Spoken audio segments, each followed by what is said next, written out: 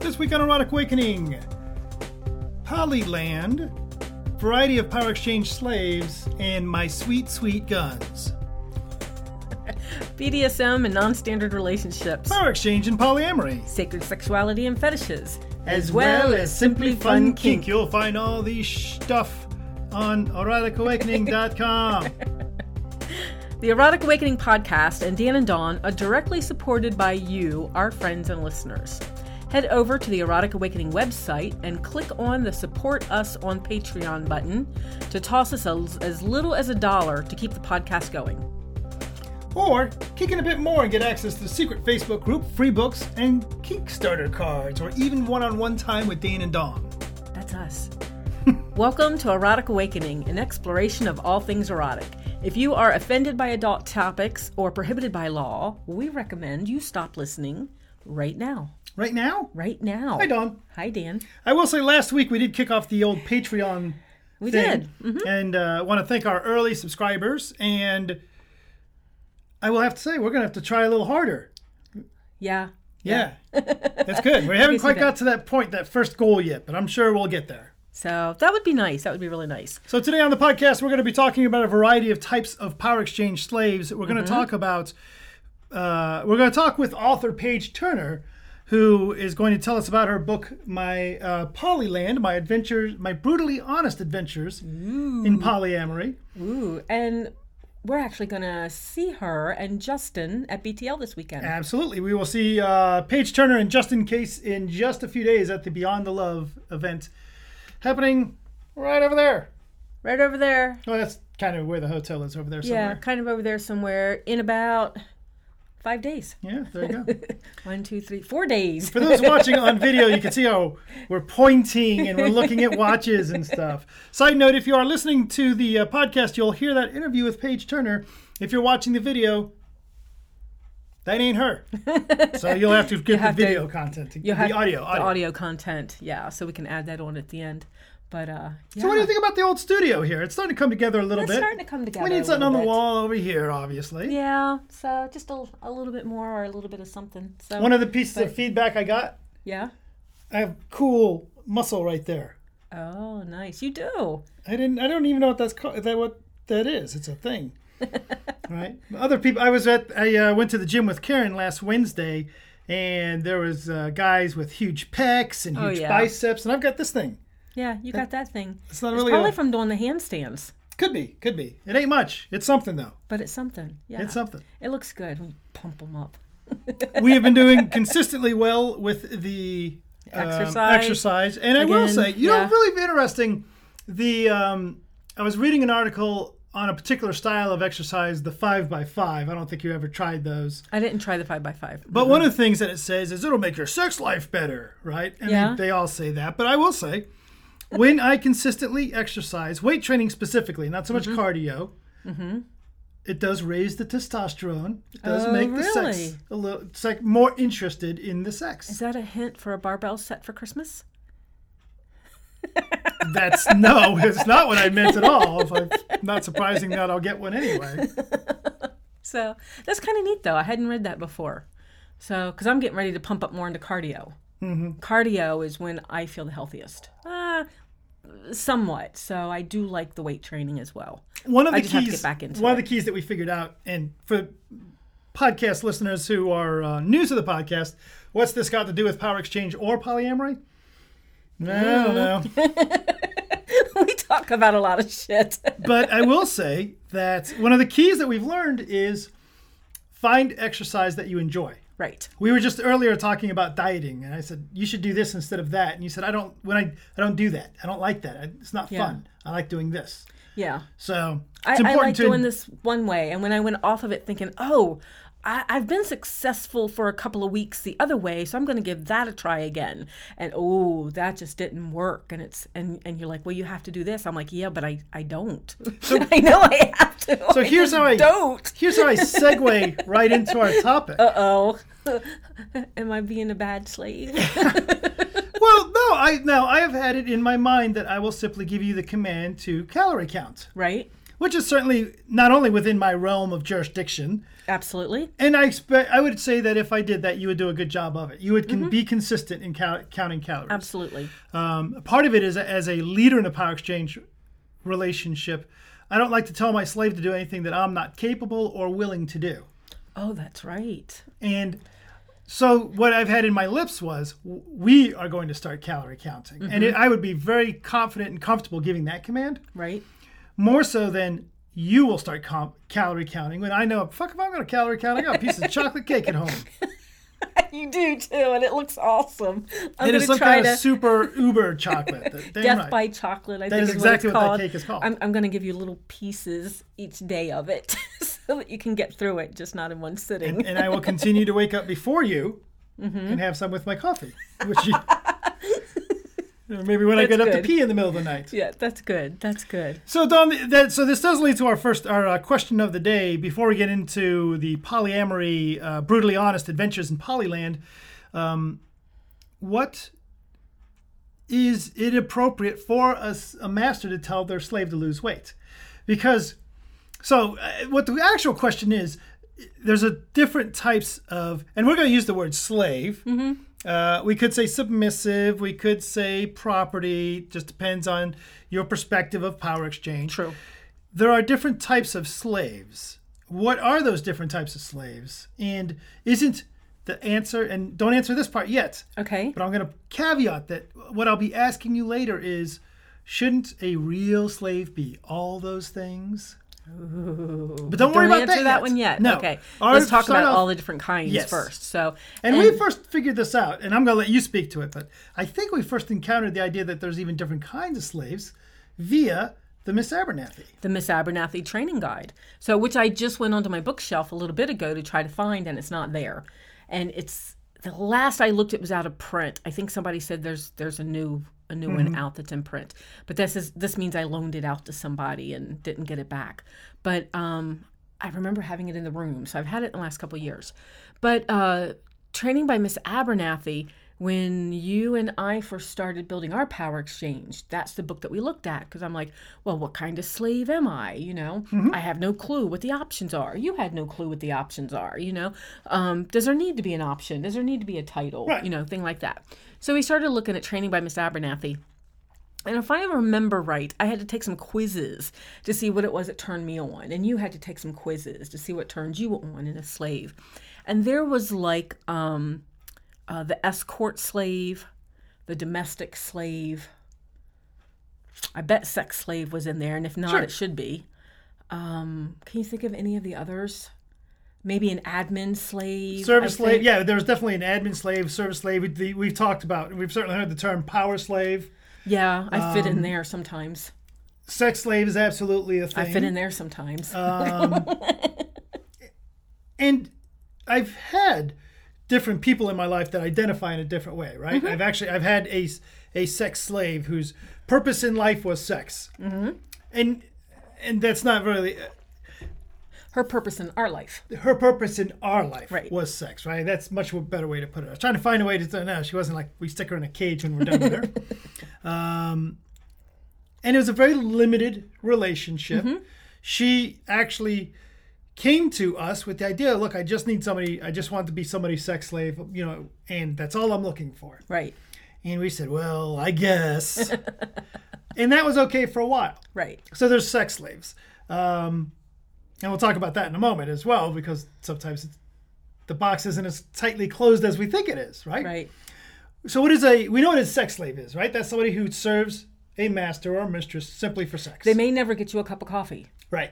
They may never do your dishes or, I don't know, whatever else it is that we do. So what is a domestic slave? And then the domestic slave would be the one that provides service by taking care of all the domestic duties. So washing dishes, washing clothes, maybe walking the dog, whatever. So that needs to be done in the house.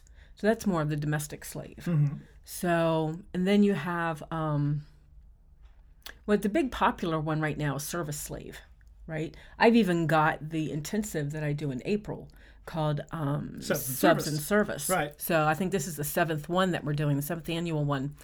And it's literally about giving service. And then the intensive is about learning skills to be able to give service. So it's like, I don't know, silver polishing and massages and wine service and, just all this type of stuff. So, but that's really big right now is service slaves, those that get fed off of giving service to others, especially a master.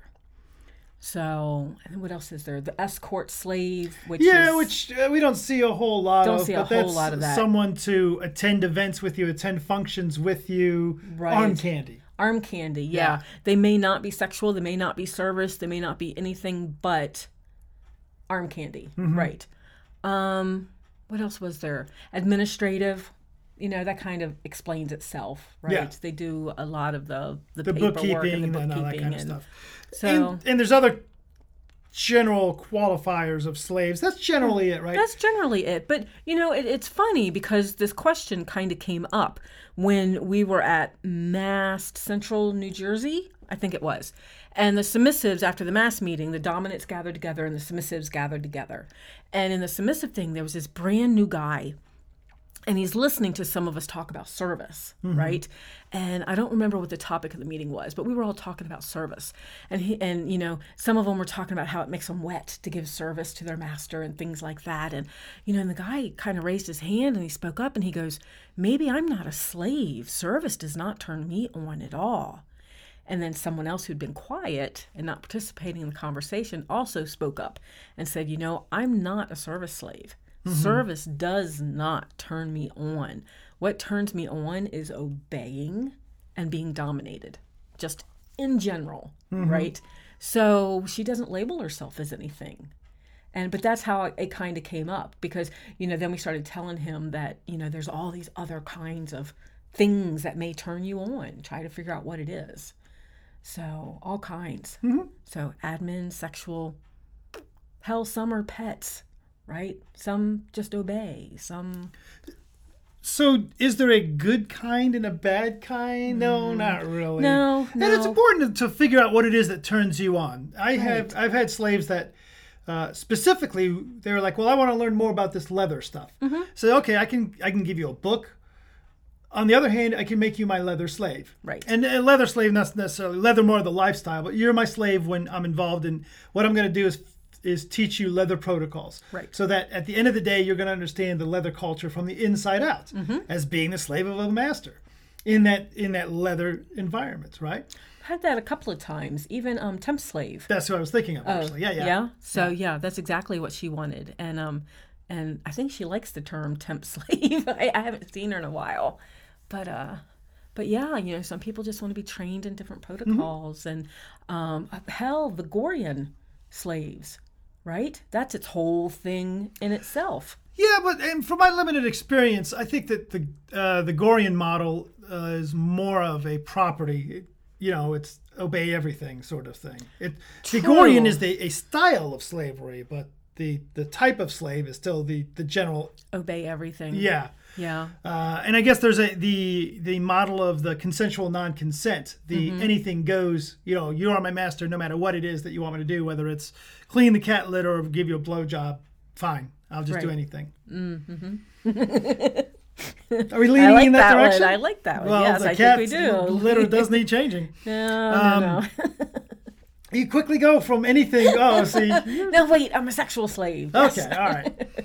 Tonight, yes. It'll change tomorrow. The trick is to not find yourself thinking that one is better than the other or right or wrong, but find the thing that feeds you, like you're saying about with Central Mast, New Jersey. Find that thing that feeds you. Find that thing that turns you on. Right. Right?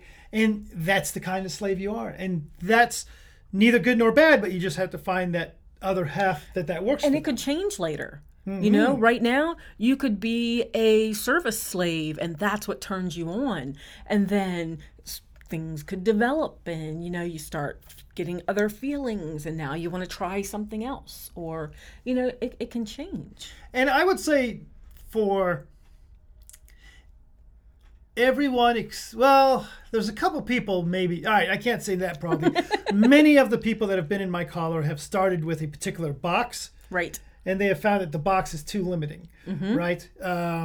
the sex slave who just wants sex and be used for sex suddenly finds out that being asked to get a cup of coffee for me is, oh boy, that's fulfilling too. Well, that's how we figured out some things as well, right? We started out as this being very sexual. And then we both got just as turned on when you asked me to make you a peanut butter sandwich, right? So, some things come with experience. Some things can be fantasy and what you think is what is going to turn you on. And then you do it and you have the experience and it could be something completely different. So, yeah. Fantasy isn't always reality. Yeah, and what we find a lot of the time is that it's important to keep yourself, if you're going to start off with a particular, I'm a service slave, I'm a sex slave, I'm whatever kind of slave, to not get too attached to that idea. Right. To say, yes, this is where I am today. And that's fine. And as you move around, maybe things will shift a little bit. Right? Now, let's face it though. Is it true that the only real slave, and see I'm on video doing the finger thing, air quotes. For those listening on audio, I legitimately made air quotes. Isn't it true, air quote, that the only real slave is that slave that's across the board, everything? I don't think so. I still think you get to define it the way you want to. Yeah, right? I was just pulling your leg. Okay, because you've had a slave before where you didn't have any say over her finances or her kids, but everything else was yours, right? She's still a slave. There's just a little bit of boundaries in there. So, how you define submissive versus slave is kind of up to each person as well. That's why you have to have communication and talk about your terms and everything. And the funny thing is, every slave that I've had in my life, and I don't mean to say that I've had dozens at this point, but I've had a few. You've had a few. And different types, yes. Right? All of them, with the exception of you, have had some boundaries that I've built in, right? To say, okay, you already have a career, and you have children, and you have a husband, and I don't want to control any of that shit. Right. Kaya is in college. I don't fucking know anything about being in college and what she's doing. I have this vague understanding of what she does, and it sounds like, well, how the fuck are you gonna make a living at that? And yeah. Now she's getting interviews all across the nation. Right. So it's important to recognize, even though I am a master, doesn't mean I want all of that, right? So from a master's perspective, it's valuable as well to give you a little bit of you're the service slave, you're the sex slave. Oh, absolutely. Because if you're my everything slave, then that's a lot of responsibility that I've got to, accept the 24/7 aspect like I do with you. Right. So I can understand that. And, I'm kind of curious how you would label me. I would label you as, I would label you as an everything slave. Yeah. I would just label you a slave, to be honest. But really, you do everything. You do the domestic. Well, now, am I an escort? I'm your eye candy. No. Okay, you're not my escort. And it's not the eye candy aspect. But when we go to something, we don't go, even when we're there as master slave at JLLA, right? At the leather this or that, it's Dan and Dawn, the presenters. Oh, that's it's true. It's not Master Dan and his arm candy. Yeah, that's true. Right?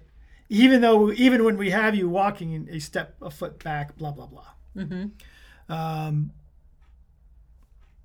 So, I mean, obviously you're a sex slave. I use you sexually. I just fucked your face not too long ago.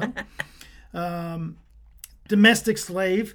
That's very evident right now where you're not currently employed. Yeah. Administrative slave, right? You're taking care of a lot of the BTL stuff that I let you take care of. I'll book my own flights. Thank you. So on and on. Really, it's with the exception of escort, I think you've got all the bases covered. Yeah. There's a lot there. Though, I keep hearing about service slave, and I almost tried to box myself into that. There was a little bit of time that I almost tried to box myself into it. And then I find that I run that intensive, but I bring everybody else in to teach the service stuff because I don't want to teach it. I don't want to teach it. I mean... But you like running the thing. I like running the thing. Yeah. So I like running it and bringing in skilled people to teach other submissives and slaves. So that's fun. At the beginning of every subs and service, I do a meditation class, teach people how to meditate, mindfulness. So that's what I like to teach, not necessarily the skills. You're a very empowered slave. Yes? Yeah. That's my new label for you. I can see that. Slave. An empowered slave. Okay, I like that one. Cool. Well, empower me some of that drink over there. Okay. Let me have some of your fine beverage, Brad. It's not quite the exact It's not quote. Exactly what it was. Close. Look at the big head on Brad. Great. If you're aware of where that quote comes from or want to get a hold of us for any other reason, you can get a hold of us via the comment form on the webpage at eroticawakening.com. There you'll find other ways to contact us, as well as where we will be presenting, past podcast episodes, link to the newsletter, and other stuff. You can also follow us on FetLife. Find us as the owners of the Fet group, Erotic Awakening. So, and that's just in case we change our Fet names. Just look for the owners of the Fet group. It had not occurred to me that you were going to change your Fet name. I've been this name Empowered Dawn. Empowered Dawn. No, I've been this Fet name for before Fet. And now I want to listen to an Iron Maiden song called Power Slave. Oh, do they have one called Power Slave? They do. I don't think it has anything to do with Power Exchange. Probably not, but I'm going to write it I don't down actually and know take a what look. it's about, but it's a cool Who jam. is it? Who sings it? The Iron Maiden. Iron Maiden. Okay. So I've probably heard it before. Side note, for those easily annoyed, I remember listening to Iron Maiden and having one of the children say, "Oh, oldies." What the fuck is that? They tell me that with Metallica now. They're like, "You're just getting into that?" I'm like, So, Dawn, it is a little late to get into Metallica. really? No, I don't think so. I love their music. I got no problem with you getting into Metallica. I'm just saying that I'm a little late, as usual. yeah. But I saw them on the Jimmy Fallon show, and they were singing, Enter the Sandman? yeah, On Children's Instruments? Toys. Yes. And I had to go look up other stuff. Speaking of which, Yes. this is not speaking of which, but let's get into our crossing items off of your kinky and freaky bucket list. Okay, so what are our numbers? Do you know? We are currently at, I wrote this down in reverse, but it's actually 36 of 39. Ooh, so we're 3 off. There's 3 things out of 39 that we haven't done. Yes. Okay. But for some reason, we're on number 46. I don't understand I how don't this works. understand. That's okay, though. Number 46. Here's an easy one, Dawn. Do you ever play with toys? Like sex toys? Take your pick and get freaky with it. It Oh, hell recommends. yeah. Yeah. That's So, yeah, easy. all one. kinds of stuff. Easy one. Yep. Well, this is interesting question. Oh, Have no. you ever had 12 different kinds of orgasms in 12 hours? 12 different kind of orgasms in 12 hours. No. I've had a lot of orgasms in a couple of hours, but 12 in 12 hours? Oh, yeah. There's 12 kinds of orgasms? I'm a Tantra teacher and I Yeah. don't know that. First off, I question whether I have 12 different types of orgasms. Well, maybe Right. between us. Oh, maybe between us? Let's see. I have 1.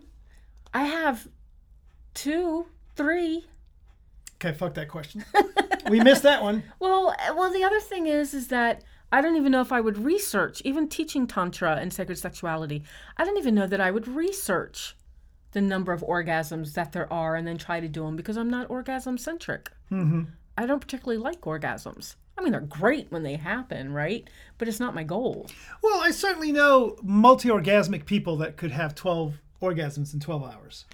Yeah, But I don't know about the different kinds of orgasms. right. So, and see, my orgasms are different than some other people I've been with. As in, mine are body Quaker showstoppers. And I know some people that are multi-orgasmic where they're just little ones over and over and over again. Mm-hmm.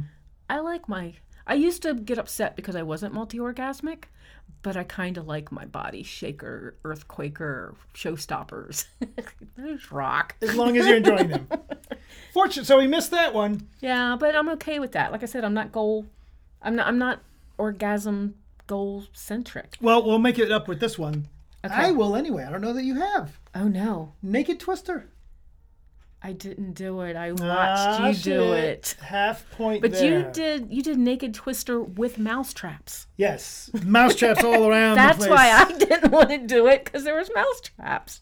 I'm surprised you did it. Somebody's got to get the party going. That's true. That's true. All right, half point for naked twister. This is an interestingly worded one, which I will say yes. Give someone a golden shower. I've received. I haven't given. Nope, it says give someone another half point. Do you remember the girl at Dark Odyssey that walked around with the bucket all night one night because she was collecting people's pee? No, I remember the girl at Twisted Tryst who set up a kiddie pool. Oh, yeah. And sat in the kiddie pool and people would come up and pee on her. Yeah. She also had a gag that had a roll of toilet paper attached to it. I don't remember that. Yeah, I remember that one. And I remember the girl with the bucket.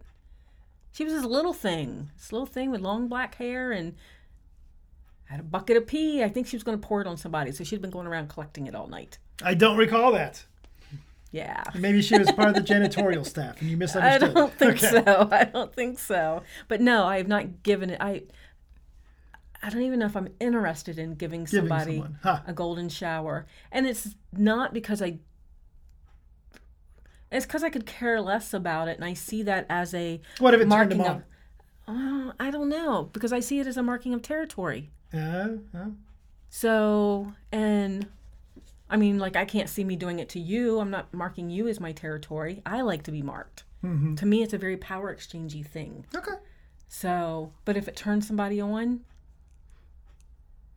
if they fucked me right afterwards, if it turned them on that much that they fucked me right afterwards, I could probably do it. You hear that, podcast listeners? This one is a very interesting one. Fuck someone in your apartment building hallway. I don't think I've ever lived in an apartment building that's had a hallway.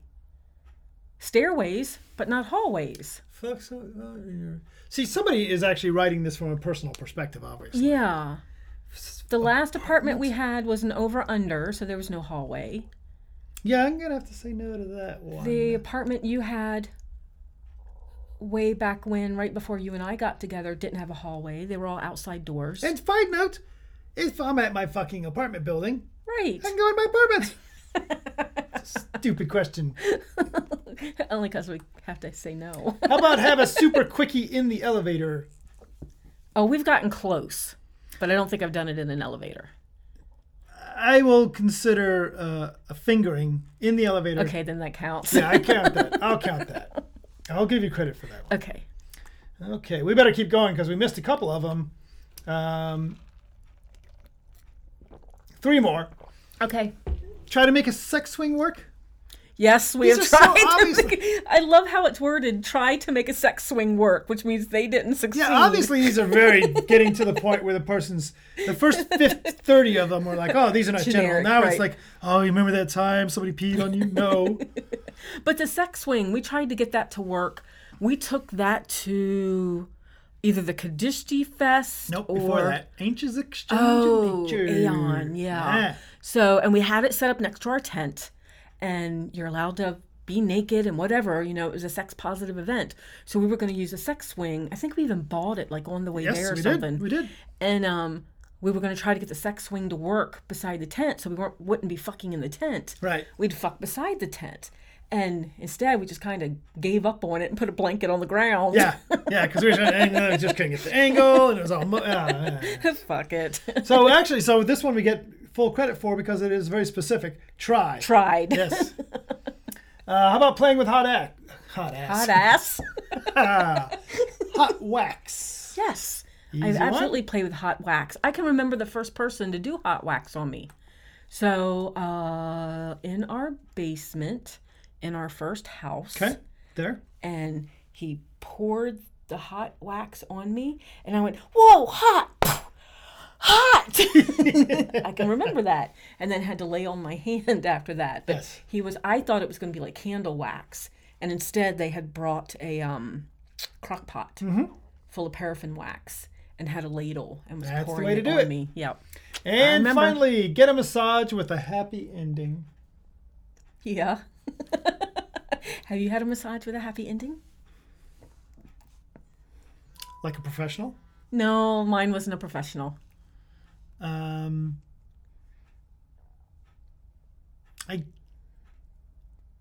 Yes. Yes? Boy, you had to think hard about that one. Well, I got to thinking about what it's easier than I gave it credit for. What situations would I have been in this situation where somebody is either giving me a massage or I'm giving them a massage, do we not end up fucking? Yeah. It's really massages are foreplay to fucking. It really is. Ping! There you go, Dawn. I'll calculate. How many do we have there left? you go. We have a number left. Quite a number left. Okay. Definitely 2 shows worth. And that was 37, 38, 39, 40, 41, 42. We are now at 42. Do our audience members really want to hear this math? 1, 2, 3, 4, 5, 6, 7, 8, 9. 42 of 48. Wow. So there you go. But some of the stuff that we haven't done, I'm not particularly interested in doing, you know? No, it's not a matter of... We would have done it by now, I think. Or maybe we'll come across some that we hadn't thought of before yet. I don't think that's we've come a across hope. any of those. No, but that's a hope. You know, that we come across some that we haven't thought of yet. Some new wanking material. Yeah, some new material. That would be awesome. So, Dawn, I guess now we're going to flip over to the... well, wait a minute. Now, where's the new... There's no tentacle links. Yes, sir. Oh. I got them right here. So we have Shayla, who sent me a 3D octopus hoodie. And then we have Chip sending me links again. Oh, so look at a big that's old awesome. load of links. Yep. Sent me a whole list of links to go take a look at. So I'll open this one real So quick. I've been doing that one. Some of them are Amazon. Oh, yes, the classic pink octopus cup. ceramic 3D coffee mug with a tentacle handle. Yep. So there was some cute stuff in there. I think one of them is the wine bottle holder. I think that's the first link, maybe. So, and I really like that one. That's cute. Though I don't keep wine out on display. No, you're a lush. Whenever there's wine in the house, you just glug it up. So there wouldn't be a bottle to put in there. Dawn, did you know that the Erotic Wine Bottle podcast is higher rated than Erotic Awakening? What? No. Take a moment to support the podcast. Rate us on Apple Podcast, Google Play, Stitcher, TuneIn, Podbean, or wherever you listen. Or just tell your friends. So, Dawn, if you and I wrote a book about polyamory, yes, would it be brutally honest? The funny thing is, we have a class coming up in 4 days that you and I and Karen are teaching. Right. Called Polyamory, Ask Us the Hard Shit. Yeah, though we're not really teaching it. We're just sharing the brutally honest stuff, right? So, and it's called Ask Us the Hard Shit, and we don't know what people are going to ask while we're up there. Right. So that's going to be interesting. But the idea behind that is that you and I have been practicing polyamory for... almost 18 years. 18 years. And over the past 10 years, I've maintained a relationship with both you and Karen. Right. And over the past 4.5. 3 years, I've been with Kat. She updated me. Last time I said 2 last week. I was going to correct you, but then... I appreciate that you didn't. So, and then I've been with Big D for 4.5 years. 4.5 years, right? So the idea is that apparently we've got some kind of an idea of how this polyamory thing... And even Kaio, we've been with for over a year. And it's a really interesting situation there, right? Yeah, it is. So it's not to say that we are the experts of polyamory, but we've had enough experience and time and success to say, hey, we've had to deal. And success. We've had to deal with some really interesting situations. Yeah. We've done everything from shared vacations to buying a house together to separate vacations, which separate can be hard vacations, as well. Dating the same person, right? But not together. But dating not the same person together, and one not together. Raising a dog together, 3 of us. You know, Ginger the Polly puppy. We've been through quite a bit. So we'll be sharing a class about that on Sunday at Beyond the Love. Mm-hmm. But do you feel if somebody who is new to polyamory came to you and says, "Hey, I'm thinking about polyamory," be brutally honest with me. Is it worth it? You know, what's the price that I got to pay? Is it worth the price? The price, not necessarily specifics, but is it worth the price? Because we have another interview coming up. I don't want to give too much away about that, but one of the questions we asked was, this is somebody who'd recently opened up their relationship with, you know, they said, do you guys feel like you argue more or less since you've opened up the relationship? And they said, oh, fuck, we argue a hell of a lot more. Yeah. So let me ask you, being brutally honest, is it worth the price? Absolutely. I mean, I've grown so let me much. Let me ask you a different question. Okay. Will you have to pay a price? If I follow this polyamory, is there a price to be paid for that? From now forward? No, for the new person. Oh, for the new person? Yes. Yeah, there's a price to pay. There's always a price to pay with all kinds of choices. And price to pay doesn't mean negative, right? There's a price to pay. Or are you using it in a negative context? I can't think of a positive context of paying a price, but maybe we don't have to. There is. See, because my price to pay is a positive thing. So the price to pay is self-growth. You are going to have to look at yourself and look deep inside of yourself and figure out what it is that makes you tick, what makes you jealous, what gives you fear, you're going to have to look at all of that stuff, and it's going to feel negative while you're going through it. But when you're on the other side, it's like, well, hell, I don't even know what else I could have put in my life that would have made me grow like that or look at things like that. Right? In a monogamous relationship, I don't have to look at those things. If you feel jealous, you have your partner stop doing what it is that makes you feel jealous instead of looking at it. If you have fear, there's other ways of working with that stuff when you're working with someone one-on-one. Whereas when you have other relationships in there, it's kind of exponential, and you have to look at that stuff or you create your own suffering. We've certainly had recently, it's we're just getting through the Thanksgiving holiday, where we thought there might be a price to pay with our bio family, with the kids, because we're requiring them to accept us for who we are, right? Which means that they're accepting us as polyamorous. Right. That was a little scary this time around, because with the perceived attitude of one of the boys, he's the dad of my granddaughter. Right? So if he decides not to accept us or not to be around us when we have our other poly partners around, which is like all the time because Karen lives with us. Right. Then I could lose access to my granddaughter. So it's always, it's a fear. Yep. So I try not to let it be. I try to trust that the boy will, he's in his 30s, that he will stay balanced. And just kind of be okay with it, or at least be respectful.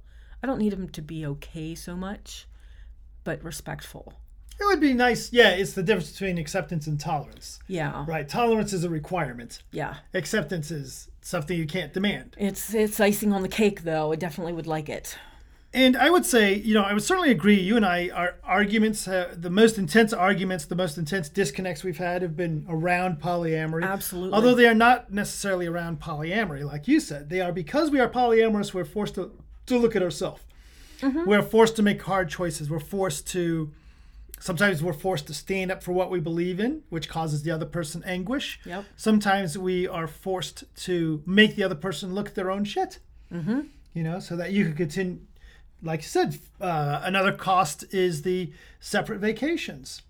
True. As much as I enjoy going on cruises with Karen, I miss you. Mm-hmm. And vice versa. When I go on away with you on vacation, I miss Karen. Yeah. As well as now I get to miss. So now Kat's going to go to someplace, which I won't crap on her anonymity, but she just asked to move one of the dates I have with her, so that she can go see one of her other people. Right. And it's like, well, I don't want to have to pay that price for you having your polyamory, right? Yeah, polyamory. This is what we do. Mm-hmm. One of my mantras. Yeah, it's as you said, it's exponential. Thank you. You're welcome. Because the way we do polyamory is that each of these relationships, although some involve sharing house payments, right, and some are only once a month-ish, mm-hmm. right? They're still relationships. Right. They're still a matter of, my car broke down. I'm getting out of bed and going to go pick this person up. Or certainly we've been fortunate that we don't have a situation currently where somebody could say, I got no place to go. Mm-hmm. Say, well, I don't want to live with you as my poly partner, but I want to support you, so sleep here at my house. Right.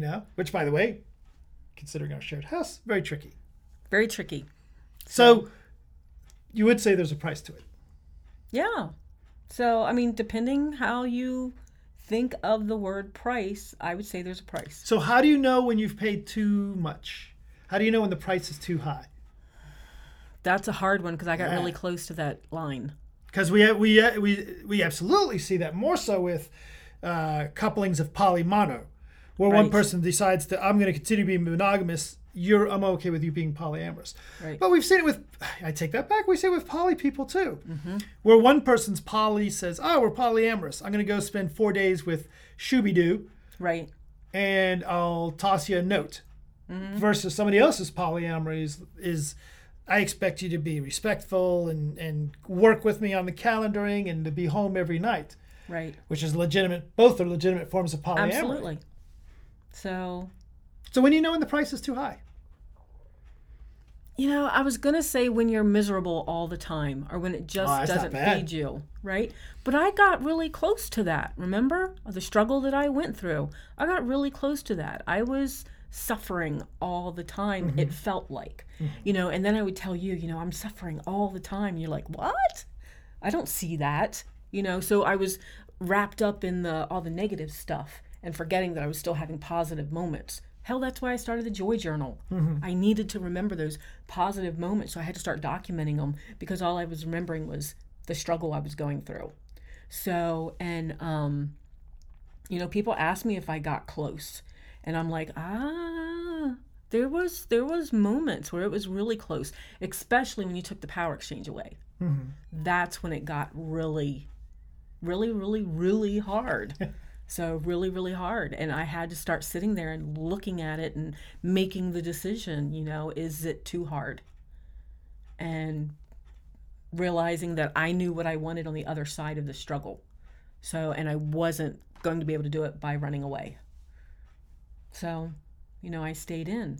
So I don't know how to advise people of when is it too much? Because I faced that. And you have to be able to determine that for yourself. Obviously, if it breaks from your ethical self.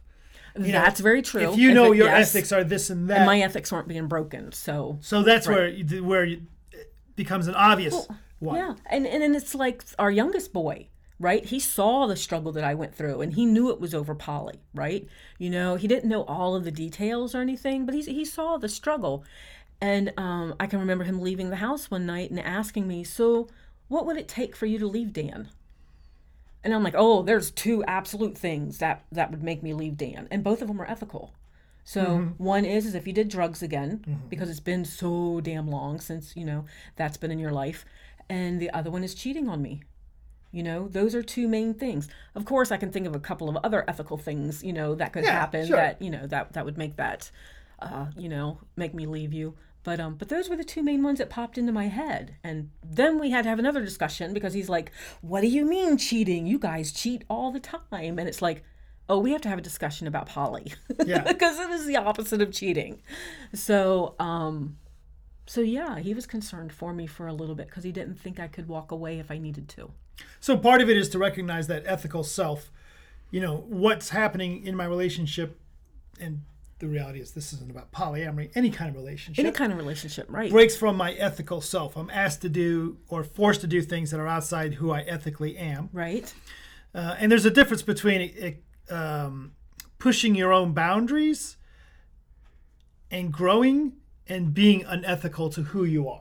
Right. Mine was more about uncomfortable, right? And having to grow and having to look at all the baggage. If only we knew about this term, uncomfortable versus wrong. Absolutely. Back then, that would have made life much easier. It would have helped so much for both of us. Because while I was going through some of that struggle, you were going through some struggle as well, because that's when Karen started dating C from Pittsburgh. Who we also call Pittsburgh Chris. Oh, damn it. That's He's right. Totally out. I was trying to remember. Right. So you were struggling with that and I was struggling with something else. So it was actually hard for us to even support each other in what we were going through, because I would see you struggle and honestly, there was a little piece of me going, oh, now you see what I'm going through. Sure. The other aspect is beyond the ethical is to start off with an understanding of why you're doing poly in the first place.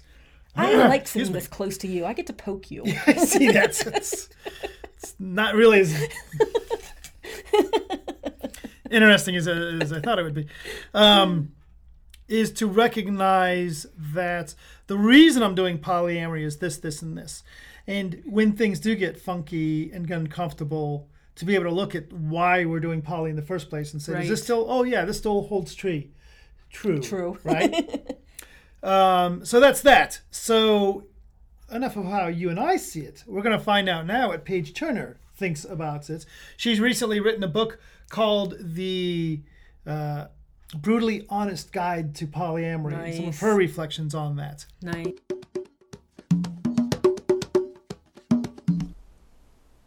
Tonight on the podcast, now, EA listeners, if you've listened to our podcast for a while, you recognize Dawn and I do identify as polyamorous people. And you can tell from the podcast and from our stories that polyamory is the easiest thing we've ever done in our lives.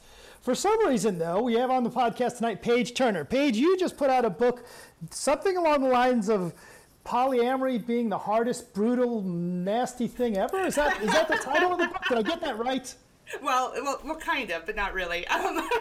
It's called Polyland: My Brutally Honest Adventures in Polyamory. So why did you choose that? Do you have to be brutally honest for polyamory to work, or was there a different reason for the title? Well, that is a good point. I do actually believe that brutal honesty is an asset in polyamory for sure. But really, when I set out to write the book, it was a very unfiltered process. I'd read a lot of poly how-to and a lot of journaling, and you could kind of tell people were sharing what they could and working on things, but you always felt like there was kind of some things going on behind the scenes that you didn't know about. And see, me, I'm the kind of person, I'm just morbidly curious. I always want to see what's going on. I want to know what's behind the corner. I want to see everybody's like deepest and darkest. So essentially, when I started writing the book, that's how I approached the whole thing. So I went with brutal honesty, and I didn't worry how it made me look. Or really any of us. So that was kind of what I did. How about how it makes your partners look? Or do you not? Obviously polyamory is about our relationships. Yes. Well, and a lot of it, it's a good point you raise. It's all true. And I think the thing about the book is I think everybody has positive and negative points, and it's just a matter of being human.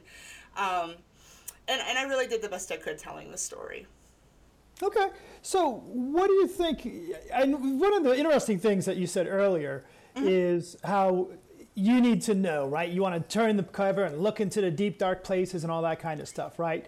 Do you think that has a negative impact on polyamory sometimes because we don't know how things are going to go? One of the things that my partners are always asking me is, you've met this new person, where's this going and how is this going to look at? And I never know the answer. I think I know the answer, but I never know.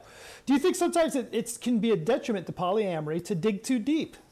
Well, okay, so definitely when you're first meeting people, I always say to give people like the benefit of the doubt, to be very open and to extend the hand of kindness at people. I don't try to, so they say, I'm trying to think of what the exact quote is, but they say, don't, run for your demons, but don't go around, with a stick trying to like stir demons up. So that's the kind of thing. You don't want to imagine, negativity or things when you aren't there. But at the same time, if you're in a situation and things aren't going well, you can hope all day long that it's going to get better, and you can try to deny that and kind of push it away. But if you aren't willing to face that, then you really are doing yourself a disservice, because you can't actually fix problems you don't acknowledge.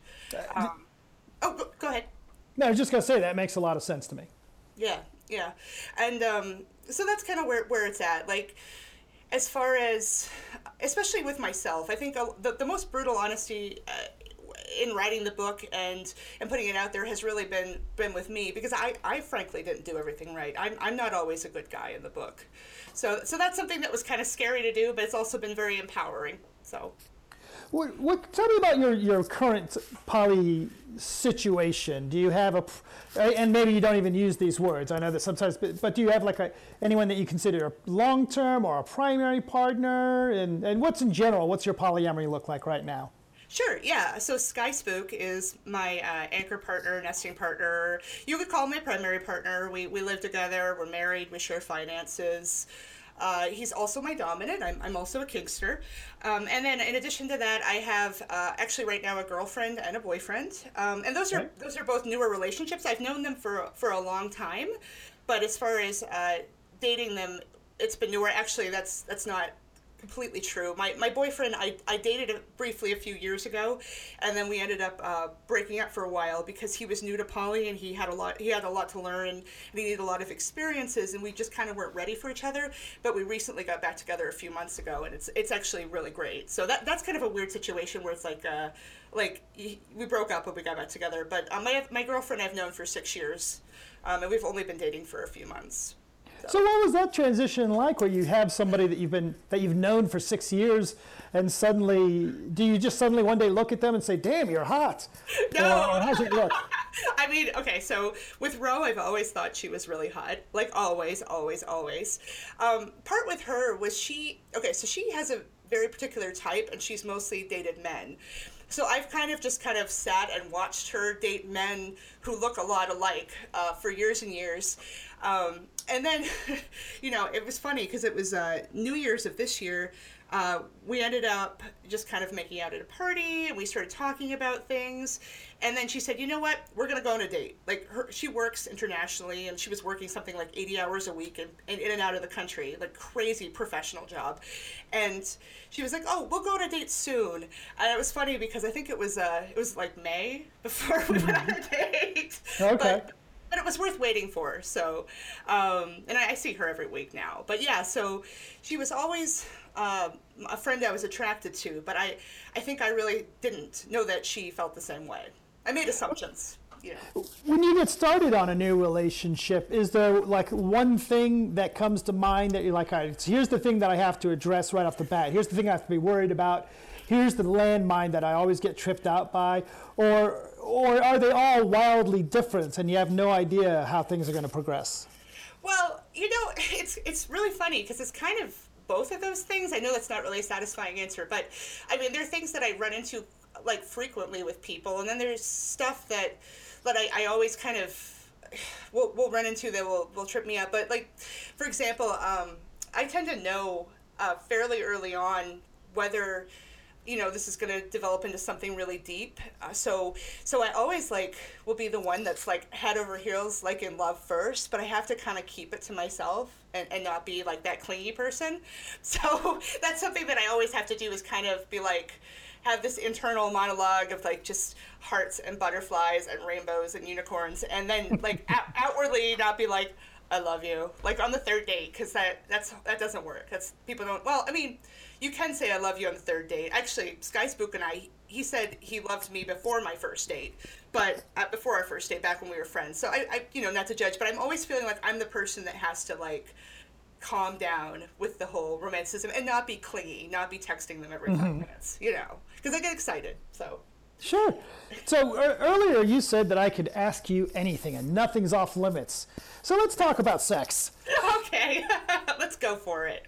Do you have any polyamory relationships that do not involve sex, and do you think such a thing is even possible? It really depends on your definition of sex, whether I have any relationships that don't involve sex. So my boyfriend, he's a kinkster. He's a switch, but he submits to me, and we're not really sexual per se, and his whole sexuality kind of stems from more of a kink place. So I guess you could say that. And to be fair,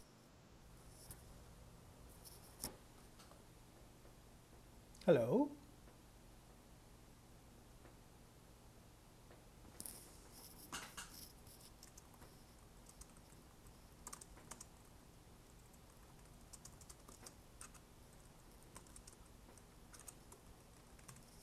You appear to be on mute on my side. It looks to me like you've hit the mute button. I cannot hear you. Is that better? That is much better. Okay, sorry about that. So do you want to, I got to answer the question again. When did you lose me? You had started to talk about, so pick it up from where you're telling me about your boyfriend who's kinkster, he's a submissive, and you're not really sexual. Sure. So my boyfriend Hold on a second. Let me do this. Okay. Okay, go ahead. Okay, So my boyfriend basically, it depends on your definition of kink, because my boyfriend's a kinkster. He's a switch, but he submits to me. And so we're not really conventionally sexual. It's not like a normal sexual relationship, but he considers kink to be sexual for him. And, I consider it at least to be gratifying for me. So in a way, you could definitely say that relationship doesn't involve sex and is still polyamory. Plus, I know a lot of, asexual people. I have a lot of asexual friends that are polyamorous. So clearly you can do it. I just tend to personally, either have like sex or kink involved, because for me that tends to be what sort of cements it for me. But I do have emotional sort of relationships with friends and stuff that are probably would freak monogamous people out. So well, let me ask the question in reverse then. With the boyfriend who is your submissive, you're engaged in kink, and you don't have sex, so why is it polyamory instead of just a straight up DS or a play relationship? Right. Well, he's very affectionate. There's a lot of like loving words and cuddles, and we go out on dates, and okay. We consider ourselves in a relationship. So fair enough. So tell me about the book. Now, it's brutally honest. What's so brutally honest about it? Tell me about well, first off, let's go back. Let me start off with this. Who's going to pick up this book? Is it intended for people that are new to polyamory, people that have been around for a while?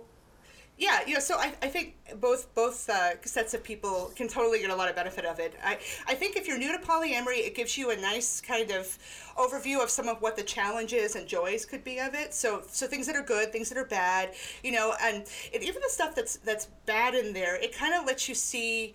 Because I go through a lot in the book, but in the end, it's a happy ending. Like, it's a very positive ending. So you can see that people can go through challenges and actually come out the other side better for it. So that's a kind of a resilience thing.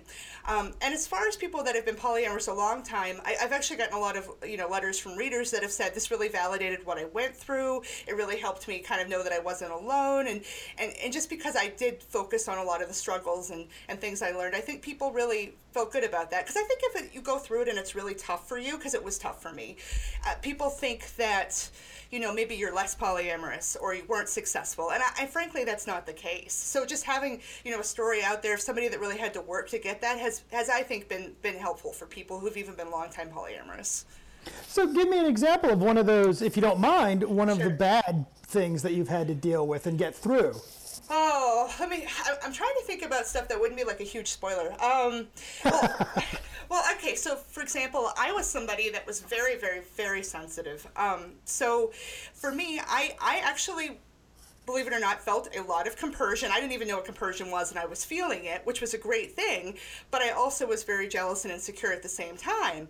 And so a lot of times where people will look at compersion and say, well, it's the opposite of jealousy.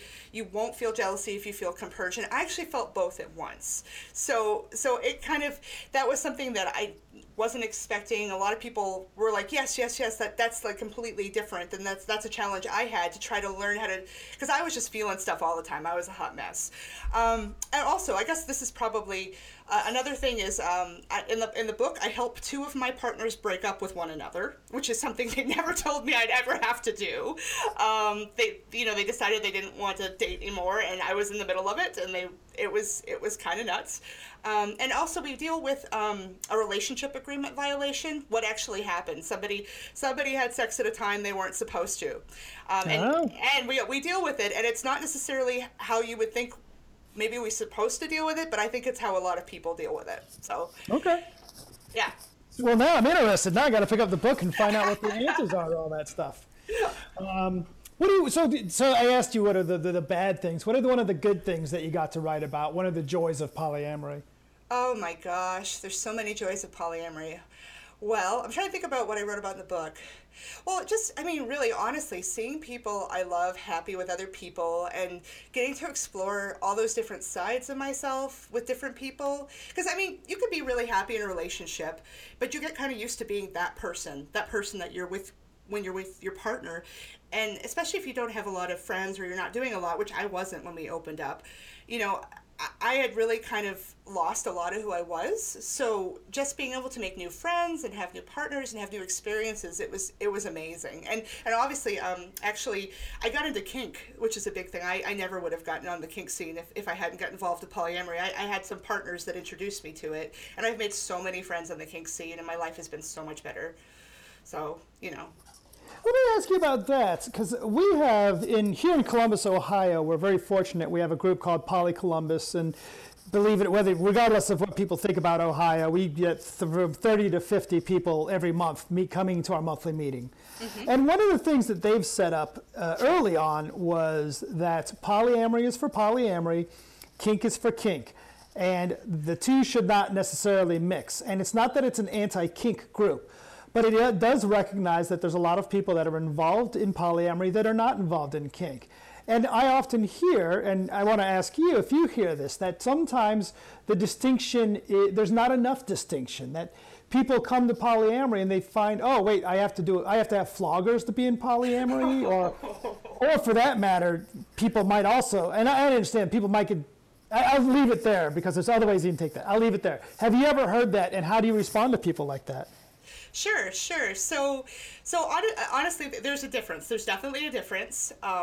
You know, and there are plenty of people who are poly, and there are plenty of people who are kinky, and there's an overlap in the center there, but it's definitely not the whole pie. It's definitely not the whole overlap.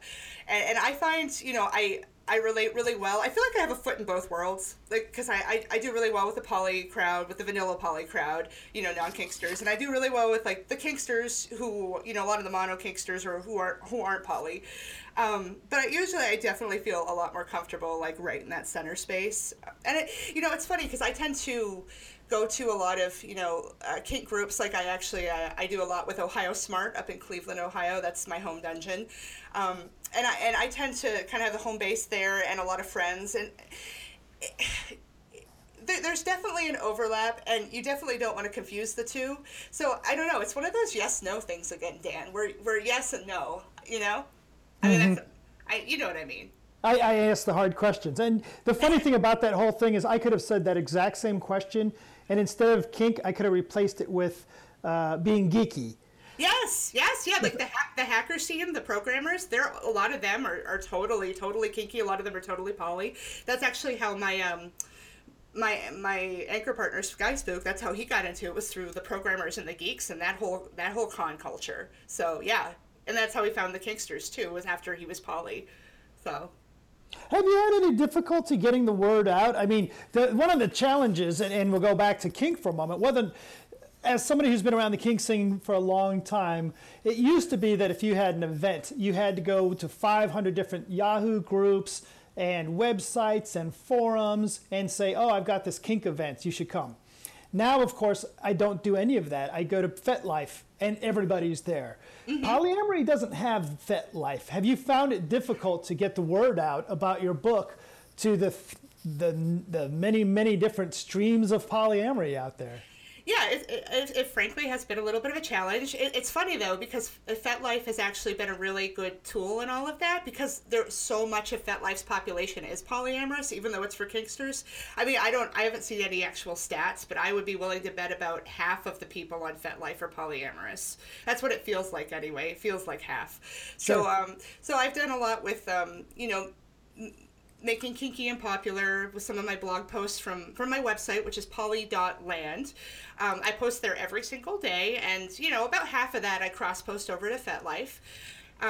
So I've gotten a lot of followers there. We also have a Facebook page. We have a Twitter. And as I've been writing, so I have a lot of like poly heroes and writers that I tend to like follow and interact with.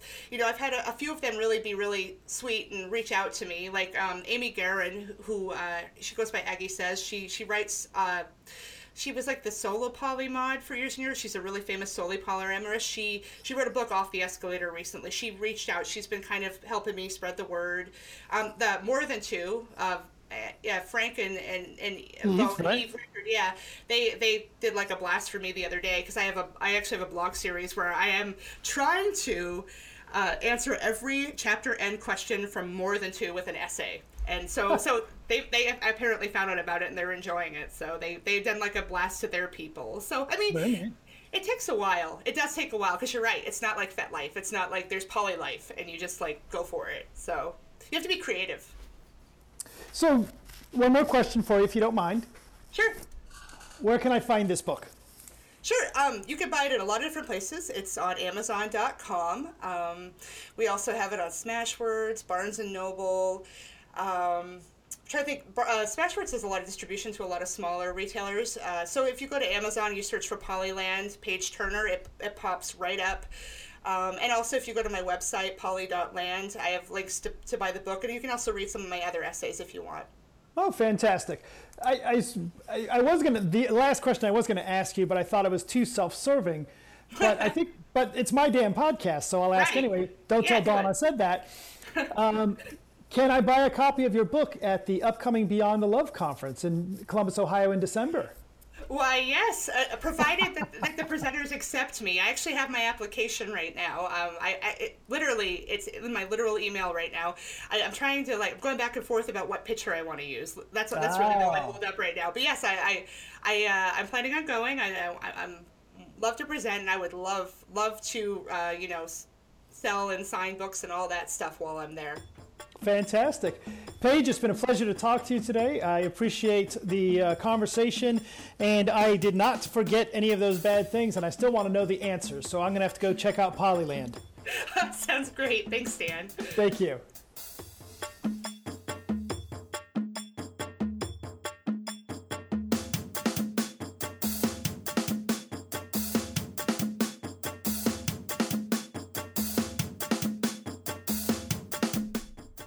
Thank you for supporting the podcast. Toss us $1 by heading over to www.eroticawakening.com and click the Support Us on Patreon button. Our end music is provided by Pocket Universe. You are currently listening to a song called Wind.